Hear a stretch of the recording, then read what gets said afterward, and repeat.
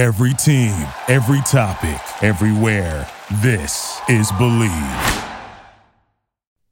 Welcome back, sports fans, to another SODE of the Charity Stripe Podcast, brought to you by the Believe Podcast Network, the number one sports podcast network in Los Angeles. For those listening at home, on the road, in the air, or in the water, do you believe? We have a great show for you guys today. Podcasting legend Roger Bennett joins the boys, so buckle up, tuck it into your waistband, because here we go. 3, 2, 1.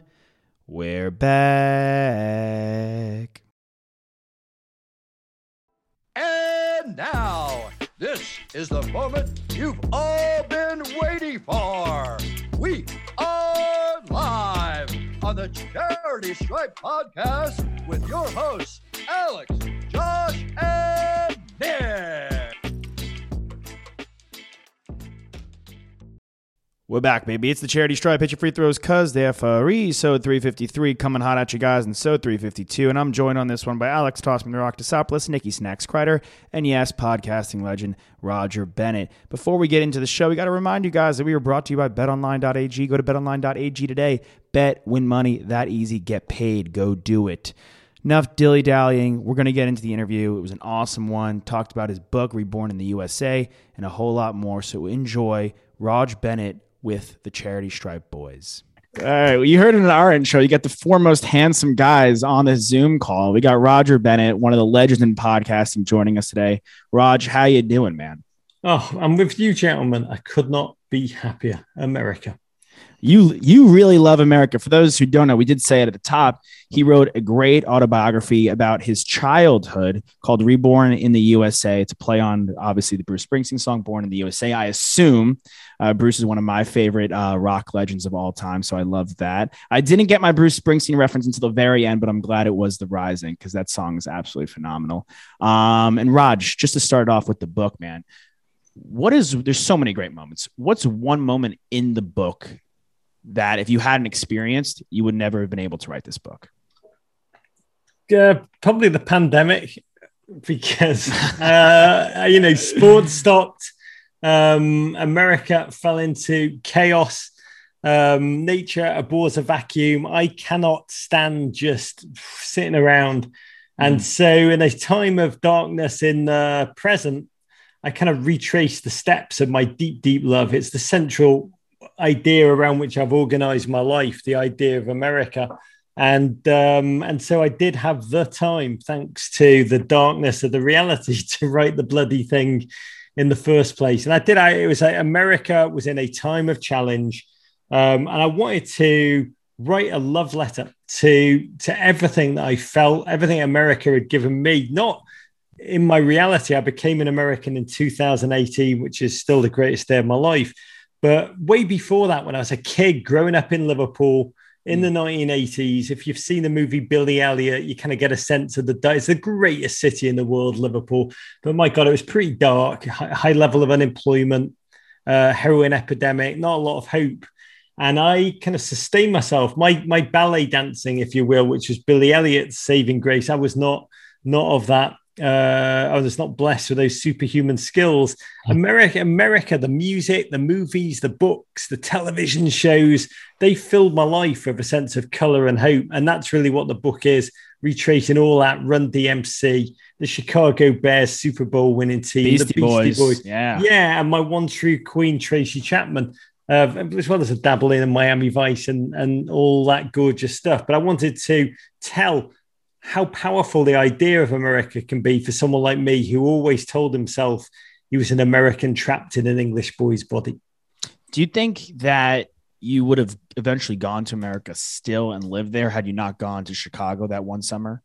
I don't feel you can be hypothetical about history. If the plot against Hitler had worked, would the war have ended quicker? We never know. So there's no point in agonizing. But the thing that's been fascinating for me is that in the release of the book, which is a very singular story, lots of kids have childhood dreams. I actually acted on mine.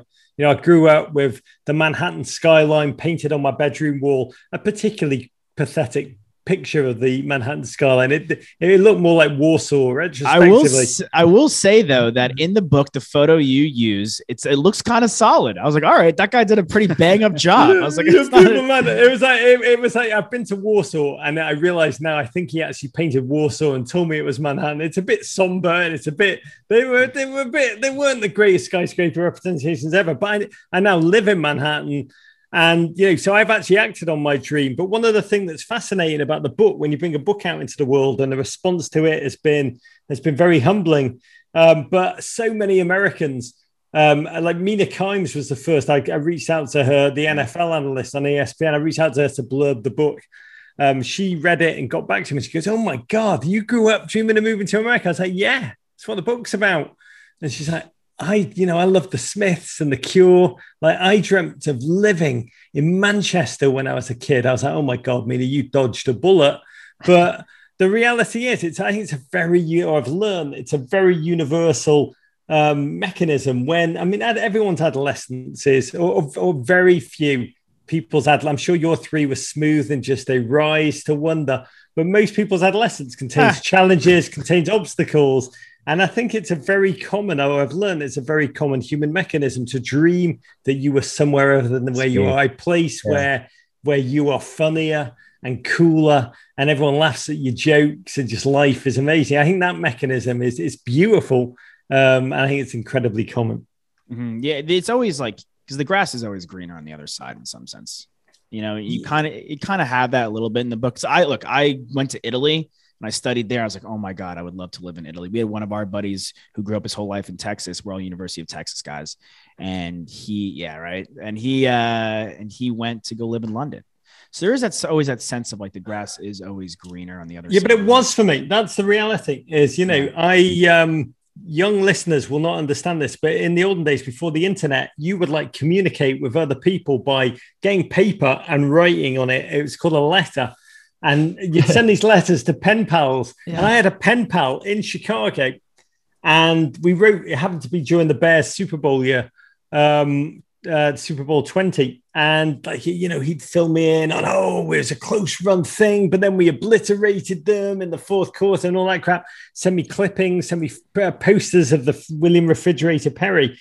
And then at the end of the year, he's like, why don't you come over, spend the summer with me? I was like, oh my God, me who I think had been on one plane, had flown once, was like, it was as if he invited me to Mars. But I actually went there for that summer to Chicago. That's what the book's about, to the northern suburbs where John Hughes had shot his movies, to Highland Park, to Glencoe. If you've seen Ferris Bueller's Day Off, It was like that. Ferris Bueller, when it came out a month after I got back from Chicago. And I saw that movie as a documentary of my time there. I just feasted on America. I drank, I ate, the bleachers at Wrigley Field, the Art Institute of Chicago, just Abe Fruman. I did it all.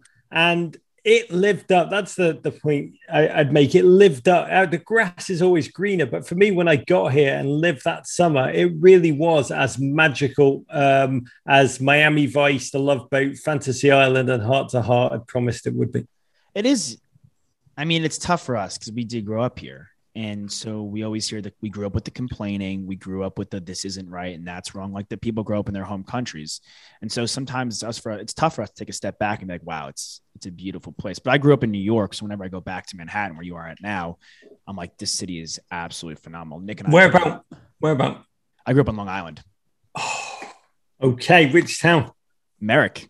You Respect. got it? Yeah, I know Merrick. You're one of the first people to get excited about someone from Long Island. Oh, dude. Mate, I love it all. I love it. I read in the book. I do. I love, and I've missed during COVID. One part of the job that I love the most is traveling America. I love Nashville. I love Charlottesville. I love all the Villes. I love inhaling a Juicy Lucy in Minneapolis. I love.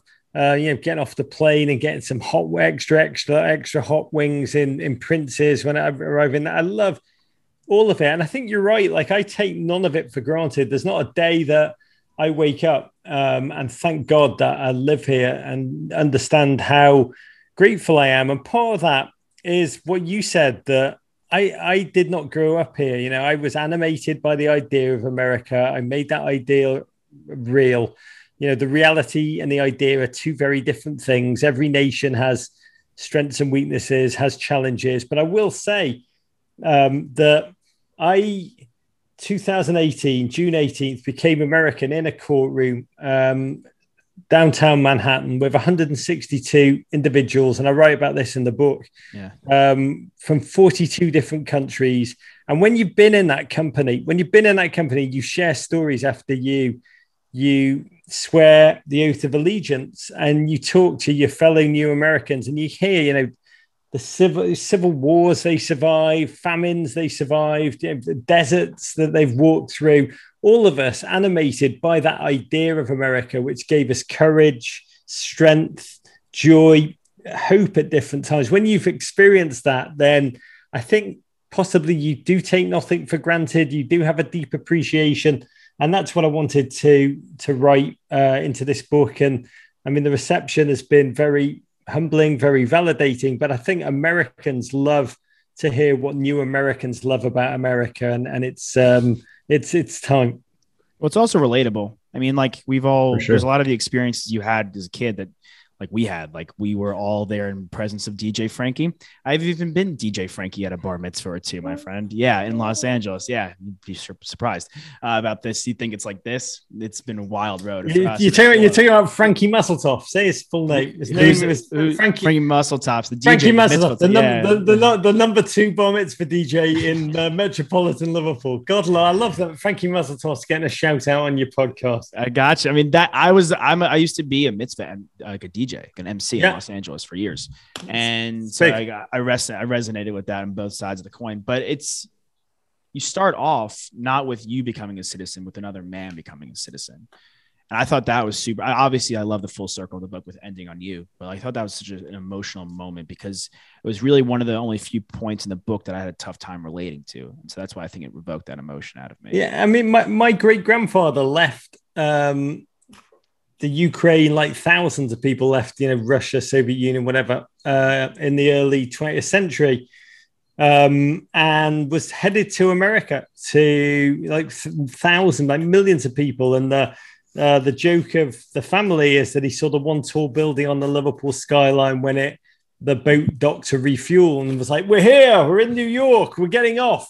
And so we got stranded almost. We wanted to go to Chicago. It was meant to be where he was a butcher. He wanted to be in the hog capital of the world. So whenever things were dark and twisted, my grandfather, his son, who was also a butcher, would take this cheap tchotchke. I now have it on my desk. Look at it. He'd take it. It's like this plastic thing. And he'd take it off the fireplace and he'd like solemnly look at it and he'd be like, "Oh my God, we should have lived there. We should have lived there." And that's it. That's why when you don't grow up here and you have that family story and you live in a place which is a little bit dark, the power of America around the world. And one of the reasons I wrote the book is that there was a study that came out just ahead of lockdown that I think something like 46% of Western Europe now see America as positive. Over half think America's a bit crap. And that did actually upset the hell out of me in that moment. And what I wanted to refract back how powerful, how joyful, how deeply meaningful the idea of America can be to the rest of the world. Yeah. Well, it's interesting because I imagine in 2018 when you finalized everything that you could probably at this point give a better recounting of our history than the majority of Americans. And that's something that oftentimes like they'll pair up someone who's recently become a citizen versus people who have grown up in the United States and give them a little quiz. Right. And it's like, it's really interesting because I think for you had already done it. You just needed that last piece of paper that said, yes, you really are. Yeah. They don't on the citizenship test, the questions that I can answer, like what color was Don Johnson's t-shirt that he wore underneath his linen jacket, sleeves rolled up, pleated pants, no socks, and espadrilles. What color? They don't ask what color was it always, and the answer's teal or periwinkle, occasionally Melba if he was going for a big shootout. So the stuff that I know. who was the sausage king of Chicago? The stuff I know, they bizarrely don't. They should ask that on the citizenship exam. It would have been so much less stressful. Pop culture test, yeah. Yeah, who was Jay Giles in the Jay Giles band? They should ask you that kind of crap. But they ask you, which president was also the postmaster general. So it was I will say that was a waking nightmare. And you do learn a lot about this great country. And you probably know more than many people who are there. But my Lord, earning it, wanting it, earning it, and becoming an American is, I joke in the book that, we have a photograph of one of my great grandfathers. It was on my grandfather's wall in Liverpool. I always point to it and be like, who's that? And he'd be like, we don't remember his name. I'd be like, why have you got his photograph up? And he'd be like, he's the one. When the Cossacks came to kill our family, he killed the Cossacks. He's the Cossack killer. Is that amazing? The Cossack killer. I'd be like, great. I'd be like, he's the Cossack killer. And I do believe that in 6 generations, my headshot will be up on my descendants' walls above their dinner table. And they'll be like, who's that? Who's that bald bloke? And they'll be like, we don't remember his name, but he's the one. He's the one who brought us to America. And ultimately, I do think it's probably my greatest contribution to my family's life. So what's the nickname there? It's not the Coyote Killer. Is it the America Bringer? That just doesn't have the same ring. Bringer, breaker of chains. I like that. I'll take whatever. I'm going to say chains. The Cossack killer, I do need to say, does look like he's got blood on his hands. I mean, this man. Yeah. It's a fitting name. The World Wrestling Federation was not invented, but this guy, he had no neck. It was just all massive cranium sinking into, he was, the reality is they could never look at me and be like, that guy killed Cossacks. It's just not feasible. Yeah. That guy ran away from Cossacks. That guy crapped his pants when the Cossacks. I don't know what it was. But I'll take the breaker of chains. Maybe he negotiated with the Cossacks because he's such a good talker. Cossack negotiator. Yeah, exactly. Well, I think one of the morals right here is that like fleeing, not necessarily fleeing, we'll say fleeing or going away is maybe the bravest thing you could possibly do. Flight is better than fight. Going to new territory. I love you. I love you as much as I love that Sonics flag behind you. That's such a lovely piece of thinking. Yeah, when I was like, Cossacks, look over there. Just like hustle on out. Yeah.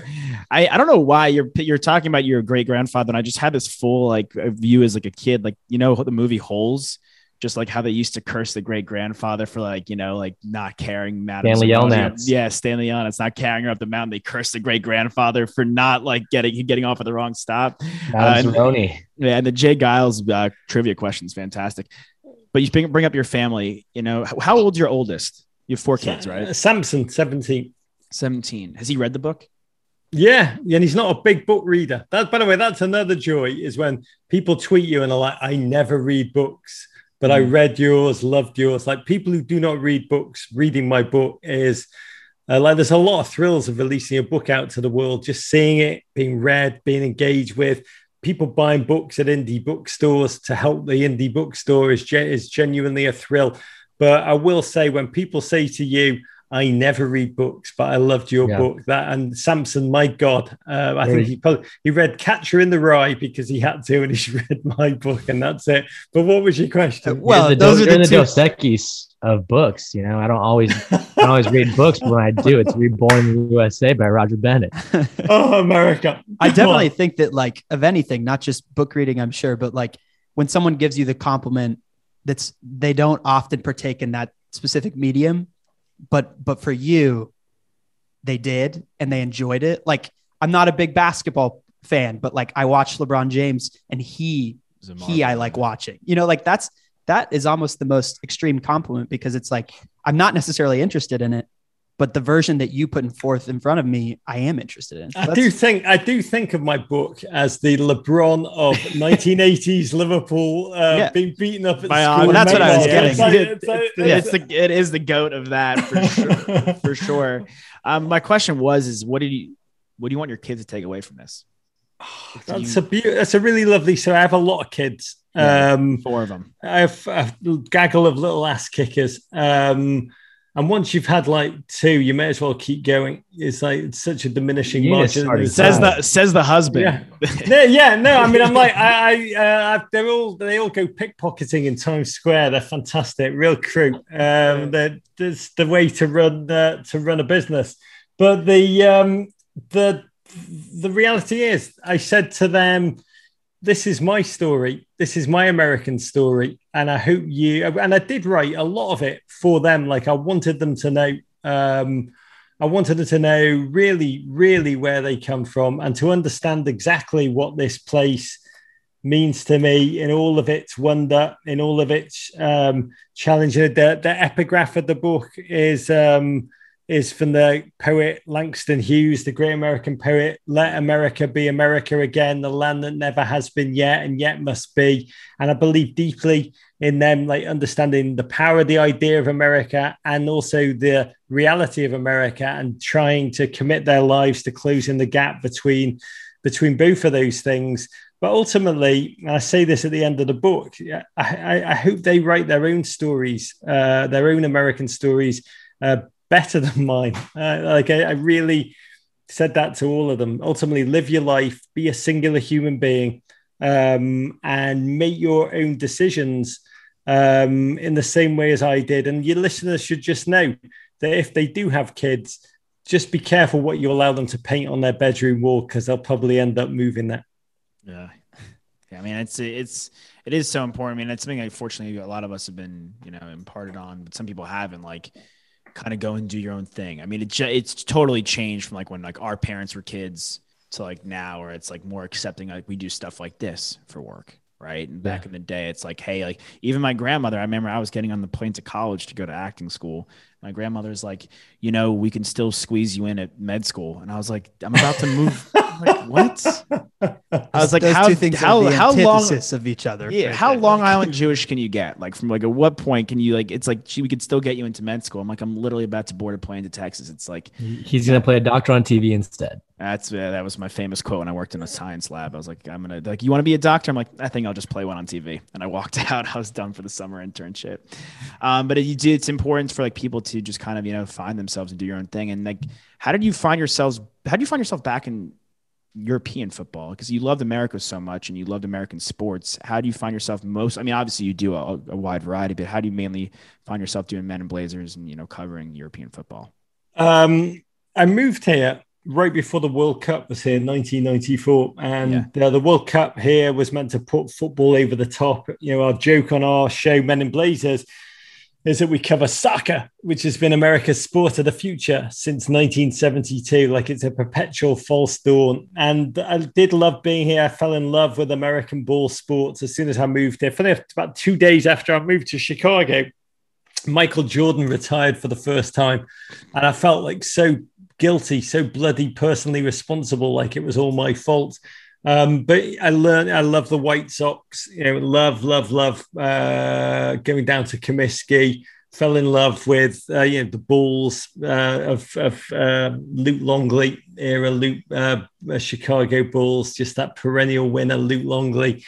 And then the one thing I missed was football. I grew up understanding the world through music and football. Liverpool is a massive football city. Yeah, it's huge. And it's even in the worst of times when unemployment soared, like our team still conquered Europe. And it's how I understood the world, human motivation, the geography of the world. It's how I understood everything. And it was terrible to begin with. My team, Everton, were in the semi-final of a massive game. And it was not on anywhere. I couldn't find it on any network. It was just not on. And I ended up having to call my dad, and he held the phone up against the radio so that I could follow along the game commentary. And the rise of football here in America has been one of the joys of my lifetime. Just World Cup to World Cup, the audience, becoming more and more vibrant, bigger, just now to a position where, to me, the American sports fan who adores the game of soccer, football, that they know as much thanks to the internet as the people that live within a stone's throw of the stadium. And so it's since 2014, really, it's been broadcast. There's more football now broadcast here in America than there is in in England. And It's with crazy. this wave of young players, Christian Pulisic playing at Chelsea, Gio Reyna at Dortmund, Weston McKennie at Juventus. We used to go mad when one of our players would play against those teams. Now we have a wave of bold, young, optimistic, joyous rock stars. And I'd say America is on the precipice of becoming a normal footballing nation, which is all I've ever wanted. And it's spectacular. We're actually right there. And I'm curious to see your thoughts on this possibly. I mean, first of all, like the phone to the TV is a story of your life. They were doing it for the Bears games, and your dad, when you moved to the States, and your dad had to do it for Everton, which is hilarious. Is it possible? I mean, there's so much good and bad with social media. It's so tough to just kind of black and white the whole thing. But when American players see how popular European players are and foreign players are and how much money is in that, do you think that's helped at all? Yeah, massively. I mean, there's a number of dynamics that have changed the thing. It really is the internet allowing you to follow this sport in the same way as baseball's golden era was radio's golden era. The NFL's golden era was television. Oh, it's a sport we can shoot from 57 angles, and it's the perfect put commercials in every 4 minutes. Amazing. It's made for television. Football, soccer's made for the internet in terms of the way you follow it. For sure. So I'd say it's most of EA Sports. FIFA is the game that the silent hand that's grown the knowledge base of a generation of young Americans who grew up at Texas, playing the game, getting over heartbreaks by going on a FIFA binge, and you learn the players, you learn how it's different to play as Messi than it is as Ronaldo, the teams, the leagues, that taught people the background that they never had before. And then just the amount that's now visible. And then above all, Americans love a chance to daytime drink or have permission to drink it. And I do, if you're in a bar Twist my arm, 7:30 in the morning and you are having a beer and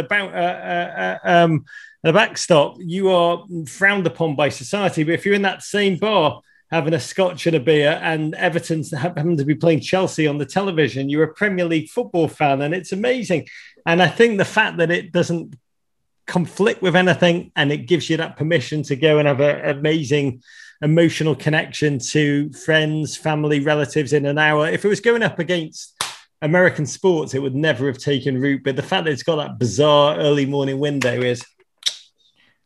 Yeah, if you are a fan, you just commit always. Another aspect too is the fact that a lot of Americans haven't really made their way to Europe in these leagues like the Premier League or La Liga or anything like that. And to be the first one, like Pulisic, right? He had the entire country captivated by Chelsea. We're all rooting for Chelsea because of Christian Pulisic. Being kind of the first one, boots on the ground, gives them that experience. Americans have been over there since the 90s, but they were playing, it was a rare moment. They ground their way in and they played. So, a number of them had long, wonderful careers, but it was below the radar of the greater American sports fan. And what's changed is these kids are no longer just grinding their way. Big money is being paid for them. The thing that's changed, to tell you more than you want to know, is the perception of the American soccer player in the 90s and early 2000s were good kid. You won't have trouble from them. They're not that good. They'll do like a grinder. They're versatile. They're grinders. They're pleasers. They won't make trouble. They're never going to be great. Clint Dempsey was a sniper who could score goals. But most of the ones that went over were just, he's a good kid. Now, Christian, and you talk to these young players, they all see Christian as the pathfinder. They don't look at the older guys. They're like, this guy proved you could make money over there. You could make noise. You could be a star on a big team. And he is the first to regularly play for a massive team. Win things with them. It's been a complicated road. He's done it with tenacity. Many are now following, and what's changed is that perception, both the perception of coaches, of team owners, many of whom are American. Like the thing that came first was American sports entrepreneurs bought the bloody teams.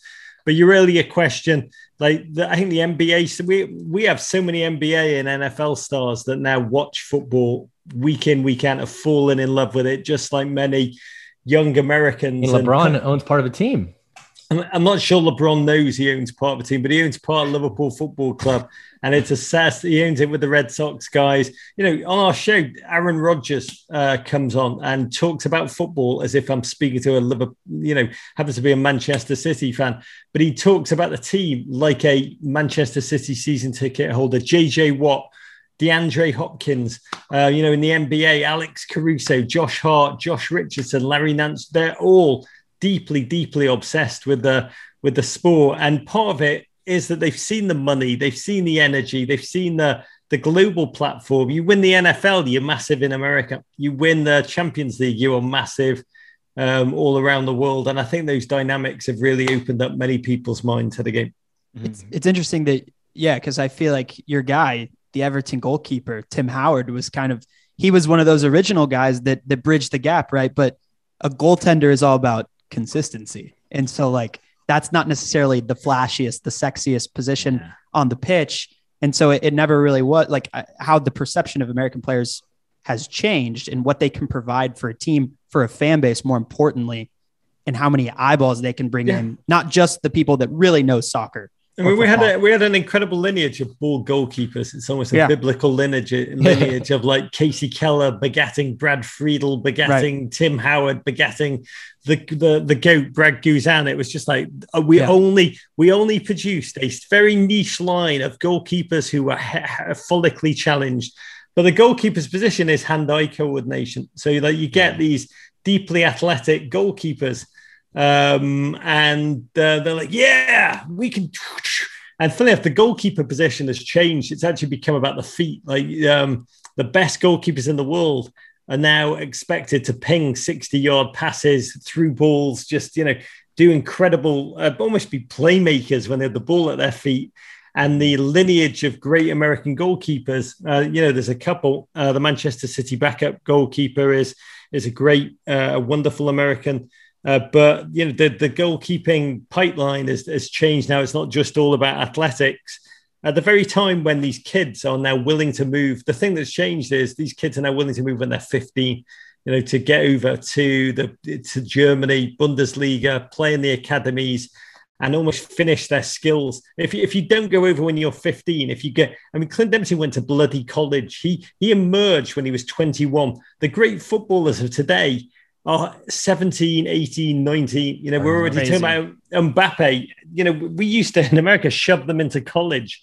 And that model is just discordant with the rest of the world. And now it's finally being undone. You're playing from behind. And it's it's why you have guys it's similar to baseball too. With the Dominican guys and the Cuban guys that come over who get signed at 16 years old, That's all they do. They just go, they wake up and play baseball. That's it. Young listeners, listen to this. Draw your own conclusions. College is a terrible idea. Just fling yourself into the world. Age 15 and just take on all comers. Now if you're a college athlete, you can make money doing it. So maybe that changes things. But how different it would have been if Freddie Adu had come 10, 15 years later where, because at the time, he just didn't have the resources, the competition around him at that young age and that skill level to succeed. It was an impossible thing.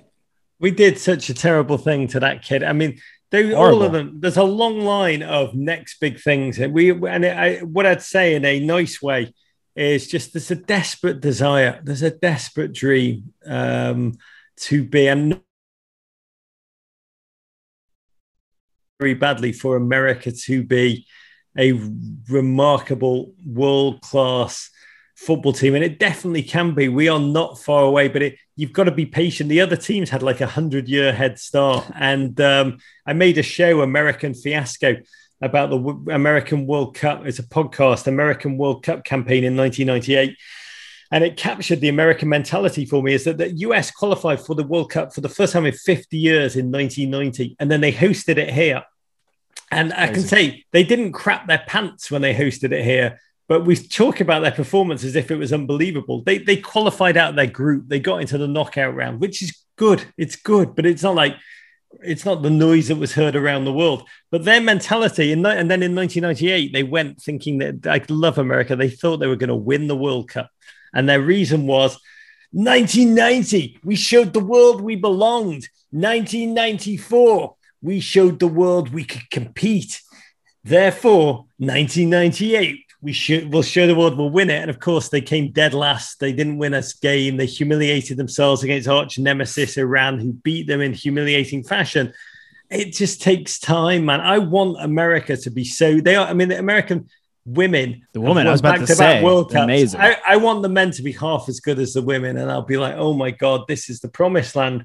We just got to be patient. And I will say, the World Cup's coming here 2026, and we should be decent. We should be really, really decent. Well, anything could really, if you look at what happened in the Euros, like Belgium, France, they didn't go to the finals. They're the favorites over there. Obviously, England. People are hoping that England. Sorry, I know your allegiance lies from listening to your show. Your allegiance lies more so in America, but England obviously loses, and it's kind of shown that anything could really happen. It's not as much of a given as some other sports in America are. Like, I know as long as the sky is blue, the Sacramento Kings are probably not going to win in my lifetime.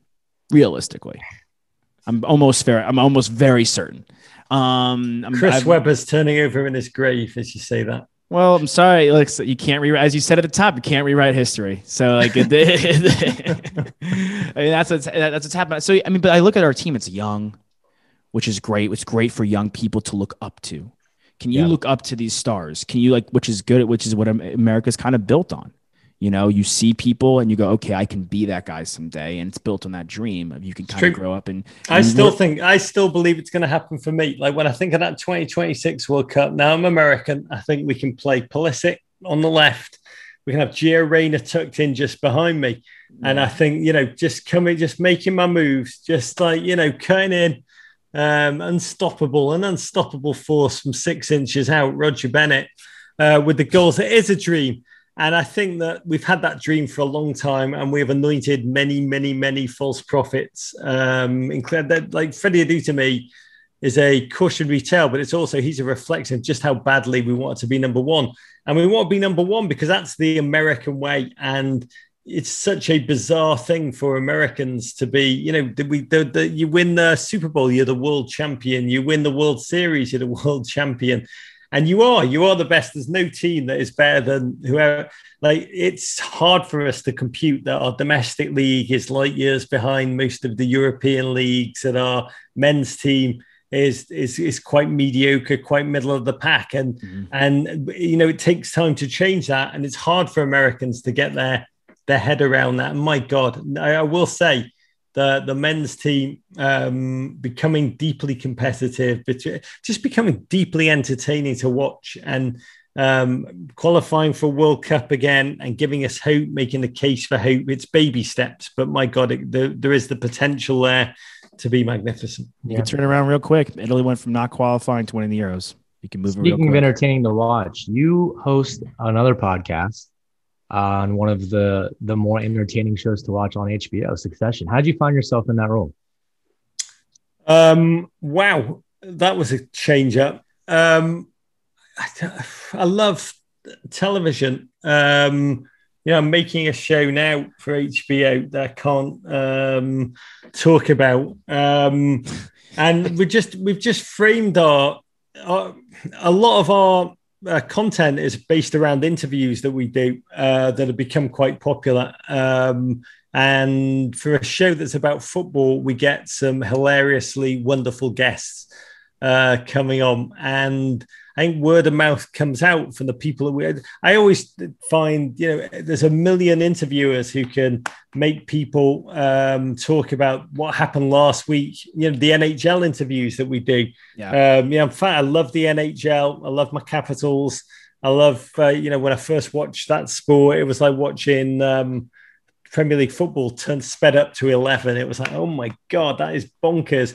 And I adore it. But most of their players are asked the same questions. What went wrong? What can you do better? How can you? And they're sick. They're honestly sick of talking about the blue line or hitting harder or speeding up the puck on the power play. They want to talk about their dreams, their hopes, their fears, their darkness, the tenacity, the lessons about life that they've or in Ovi's case, hangover cures, whatever. And so I think ultimately the content that we make transcends sport, or transcends whatever sport we're talking about. If we get, a great, the young kid just came on, Cale McCarr from the Colorado Avalanche, and just for him to tell his life lesson is to learn about so much more than hockey. And the reality is success. So everything we do really is about life. And so to me, the move to talk about Succession is really seamless. I don't really think about it as radically different. Yeah. Talking about Succession is talking about hope, aspiration, dream, family, greed. I mean, you could be talking about Manchester United with exactly the same the Glazer family and the way they run Tampa Bay and in the same way. So it's honestly, I don't think about it as very different. And God bless, what an incredible cast of human beings to talk to. Show. Yeah, the Kieran Culkin interview you ran. I mean, Kieran, I saw him in This Is Our Youth on Broadway, and he was, dude. Honestly, it's one of my favorite plays. I love Kenneth Lonergan, and he threw down. I think if you listen to the Succession series, the thing you leave with wholeheartedly is just an incredible sense of how well they cast it. Like the life stories of these human beings leading them to the show is, and I think that really comes through from that piece, guys. Well, I mean, you talk about crossover of American and British culture. I mean, you've got Matthew McFadden in there. So it's a similar experience if he's able to draw on that and perform in such a way that he does in the show. He's not the only British actor, right? Yeah. I mean, he's whoever plays Siobhan, she's also British as well, right? She's Australian. She's Australian. That's right. He's an amazing human being, and he's a good example of how the casting. I mean, he's just like so bored. That guy is just a massive star in England. I mean, PBS Masterpiece Theatre would not exist if Matthew McFadden had not been born. You can make that case. That guy is constantly just walking around in Elizabethan collars, made in chaste love, like Thomas Hardy. He's my Mr. Darcy. Yeah. Yes. Exactly. Yeah. So you understand, like, you cannot make a Bronte thing or a Hardy thing. Get me, Matthew McFadden. And that guy is so bored of like wearing starchy collars. And to give him the opportunity to play essentially a doofus, just an impotent doofus, is like the joy of his lifetime. And that's Succession is brilliant for so many different reasons. Catching a zeitgeist story just ahead of the reality that then ensued politically. I mean, they did so many brilliant things. But when you listen to the podcast, which is with each of the different stars of the show, you just get an overawed sense of, my God, the way they cast the motivations of each of those human beings to turn them into those characters is just production brilliance. Yeah, they crushed it. It's really perfectly cast. We got a couple of quick hitters before you rock and roll. This is a question that I was thinking about, because your brother-in-law, Nick Kroll, Big Mouth. Is there any opportunity for you to get a character on Big Mouth? Well, Big Mouth is a good show, so they wouldn't have me on it. But I mean, like all the characters on there are based off someone like in his life. Like, any chance that you get a character? I think I am actually the creepy John Oliver English counselor character, is the reality. And like, as an English guy, I'm sure there's like, we all used to come across to be counselors for 1 year, wearing jorts and just generally being completely oblivious to anything that would add value to American kids' life in the wilderness. So, I mean, Nick's unbelievable and what he's done in terms of just with incredible, but just an incredible crew, an incredible cast, that writer's room of mining humor. I mean, the greatest humor is often from a dark place, and there's nothing darker than adolescence. And that show just captures it beautifully in every regard.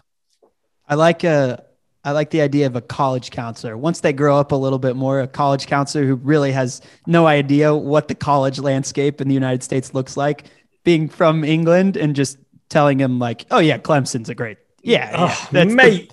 If it's good enough for William Refrigerator Perry, it's good enough for anybody. Clemson it is, kids. Yeah, I don't know why I picked. That's the first one that popped in my head. Love Death Valley. Clemson's a great school. It's a great school. Next one we got for you real quick. Chicago pizza or New York pizza? Why do I have to choose? You have to. No. Why is life should not be about false choices? I mean, I'm going to Chicago on Friday. to go and pitch. It's terrifying. Off that mound at the White Sox, I'm going to give... Throw out the first pitch? Yeah. I told Tony La Russa, like, if he's 97 and can manage, I can give him 6 good innings. They think I'm just doing the first pitch, but I'm not vacating that motherfucker. Can I say that? Yeah, I'm just going to pour the heat for at least 6 innings. I didn't get Tommy John for nothing. I'm going to let rip and just throw you know what? The rotation sucks anyway, so they could probably use it. I know. I am unhittable in the same way as Mariah Carey was unhittable when she threw her first pitch. There's no one that was going to get a bat. 50 Cent, yeah. It's going to be so going to Chicago, and I will say, like, the notion of going to Pequod's Pizza is just deeply sustaining to me. I adore it. I do believe when you look at a Pequod's Pizza, when they bring it out about 4.5 hours after you order it, because it takes that long to cook through, I do believe the whole of life is contained between those two crusts, the upper and the lower. But I mean, New York pizza is amazing. But the proper answer is probably Naples, isn't it? So I'll go with cut out. I'll go with a big fan of Gomorrah. I will go with Naples pizza. Last 2 for you. Go. In your book, there's a lot of characters that you look up to from America. Mellencamp, Tracy Chapman, Don Johnson. Rank them for us in order of importance in your childhood. That's actually easy. That Tracy Chapman again. And then the other 2, I'd bang him in there somewhere. And then Tracy Chapman again. She is. I mean, I write about at the end of I was trying on lots of different images. Don Johnson was, I mean, Mellencamp's not his first album, but his best album, Scarecrow, is just a beautiful, beautiful document. Mellencamp of today is look at, aren't we all different human being than he was then? But that album is just an incredible artifact of sound and history and music and human emotion. There's one song in particular, Minutes to Memories, which is just absolutely gorgeous. I write about in the book. Don Johnson taught me to be singular in style. Like, that guy was like, oh my God, I'm going to go to a shootout that may end us, may end the world. Like, we are going to shoot out against the greatest narco threat to democracy. And everyone else in the unit, like 100 guys, would be strapping on the Kevlar and the helmets and the everything. And Johnson was like, no, why would I need Kevlar? Where I'm going, we need periwinkle T-shirts tucked into my high-waisted linen pants. And, you know, he no-socked it, which is always a dangerous game. And he went He went to war like that. And I was always like, why is he going to war like that? And the reality is, he was telling 15-year-old me, be singular in style, find a style and then stick with it no matter what. No matter what, stick with it. And I did. And I wore linen pants in Liverpool.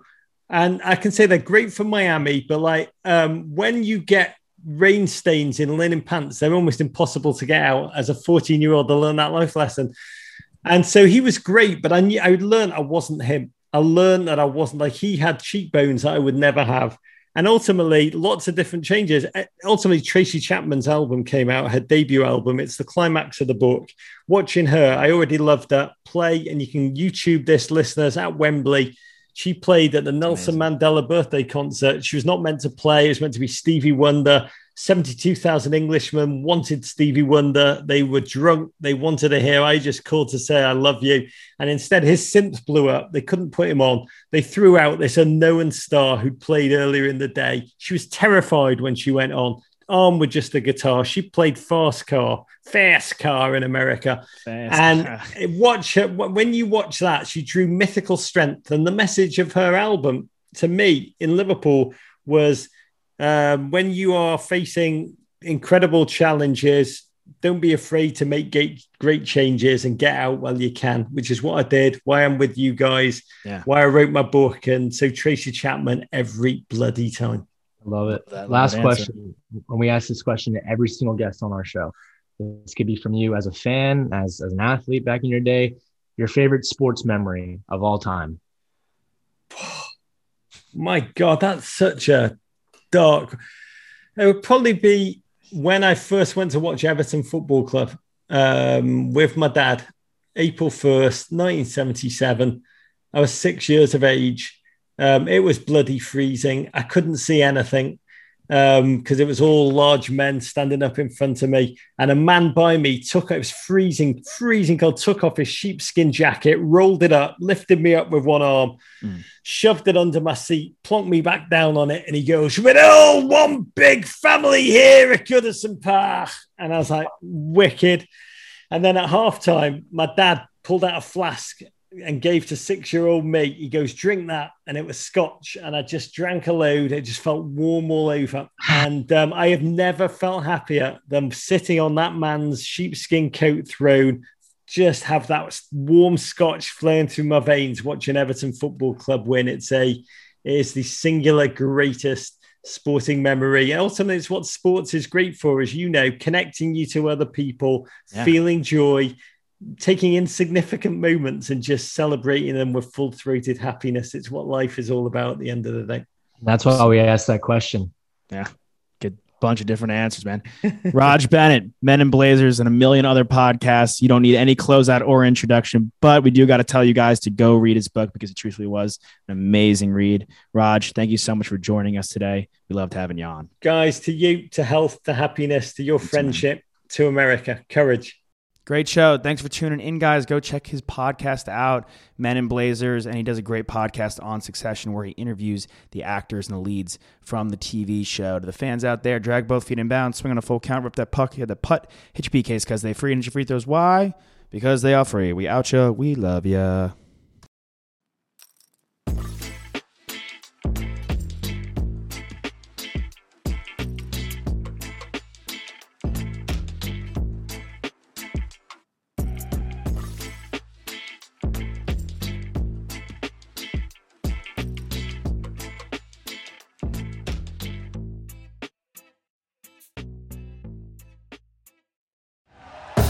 Thank you for listening to Believe.